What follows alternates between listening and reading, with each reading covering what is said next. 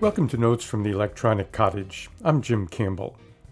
Many folks in Maine know that Maine is the only state in the Union that borders just one other state.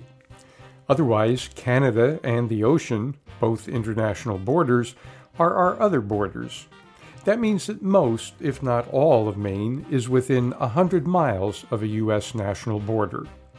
While we may not feel that makes much difference in day-to-day life, it does put much or all of the state in the 100-mile zone in which Customs and Border Protection, or CBP for short, can do pretty much what it wants in the name of border protection, including things like conducting stops of cars on highways to do customs or citizenship checks, climbing aboard long-haul buses and demanding to see proof of citizenship, and taking pictures of the license plates of every car on the road at any time without any warrant or warning.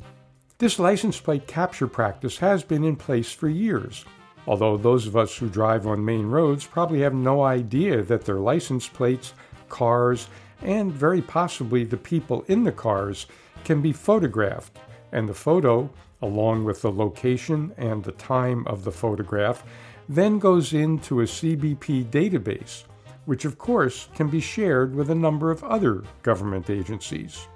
But now, in addition to CBP's own camera systems, the agency has begun buying license plate reader data generated by commercial vendors. And those vendors, of course, have data from all over the country. CBP does not have authority to capture that kind of data itself. This type of situation is becoming more common among law enforcement agencies in the U.S. these days. The FBI, as well as ICE, the Immigration and Customs Enforcement Agency, are also using commercial data services, as are a number of state and local police agencies. Why? Because they can, and because those agencies cannot gather that type of personal information legally unless they obtain a warrant, which, as you may imagine, is not likely to happen to surveil every car on the road without any probable cause that all those drivers are getting ready to commit or have committed a crime. Private entities have no such Fourth Amendment protections to worry about.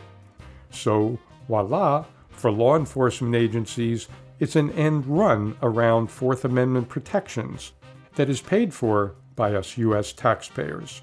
At any rate, accessing these commercial license plate reader databases made it necessary for CBP to publish a new, quote, privacy impact assessment for the CBP license plate reader technology, end quote. The agency did so on July 6, 2020.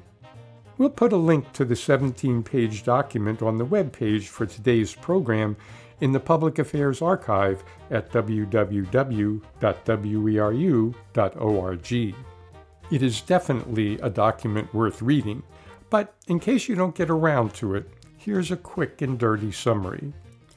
There is no practical way for Customs and Border Protection to notify people who are passing CBP cameras that their license plate numbers are being recorded so that CBP can get their consent to be photographed. Thus, this particular privacy impact statement will have to serve as notice that this could happen. And there is, of course, no way to announce when and where cameras will be located in case people might not want to participate in this license plate reader program. Furthermore, there's no way to separate cars that may be under some suspicion from all the other cars on the road. So, if you don't want your whereabouts recorded and added to a government database for at least 5 years, your one and only alternative is don't drive. If you want to find out if your car was photographed at some particular place or day or time, you can always file a Federal Freedom of Information Act request. Best of luck obtaining any useful information from CBP via that route. Reading the process and exceptions in the Privacy Impact Assessment will not be inspirational should you wish to get personal information from CBP. The recent CBP Privacy Impact Assessment includes this information. Quote, "The Privacy Act of 1974 articulates concepts of how the federal government should treat individuals and their information, and imposes duties upon federal agencies regarding the collection, use, dissemination, and maintenance of personally identifiable information." End quote.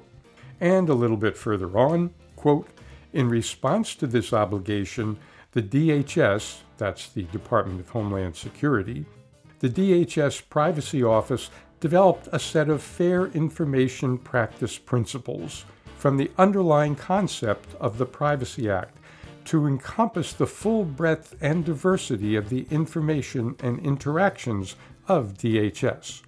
End quote. Sounds good. And actually, the 8 principles that are articulated in the Privacy Impact Assessment make a good deal of sense, and we encourage listeners to take a look at them. Each of those principles includes a section on risk, and then a section on whether and how that particular risk can be mitigated. It's here that we might not feel so good after reading the document. Of the 8 principles enumerated, the risk can only be partially mitigated, at best, in 5 of those principles. Consider, for example, the principle of participation. Quote, "Privacy risk. There is a risk that individuals who are not under suspicion or subjects of investigation may be unaware of or able to consent to CBP access to their license plate information through a commercial database. Mitigation. This risk cannot be fully mitigated. CBP cannot provide timely notice of license plate reads obtained from various sources outside of its control." End quote. And further on, quote, "Moreover, the only way to opt out of such surveillance is to avoid the impacted area, which may pose significant hardships and be generally unrealistic." End quote. A fair assessment, but not a very comforting realization for those of us in Maine. And 2 of the 3 other principles, those of security and of accounting and auditing, have been made somewhat suspect after the CPB license plate reader database, which is of course maintained by a private company, was totally hacked within the past few months. Claiming that the security and accounting risks have been completely mitigated makes one rush for a dictionary of governmentese. So, enjoy driving almost anywhere in Maine, despite being in an area in which photos of your license plate and maybe the inhabitants of your car can be gathered at any time without your knowledge or permission and stuck in a CBP database for 5 years or more. This is information that we may not want to include in our tourist advertising, and for good reason.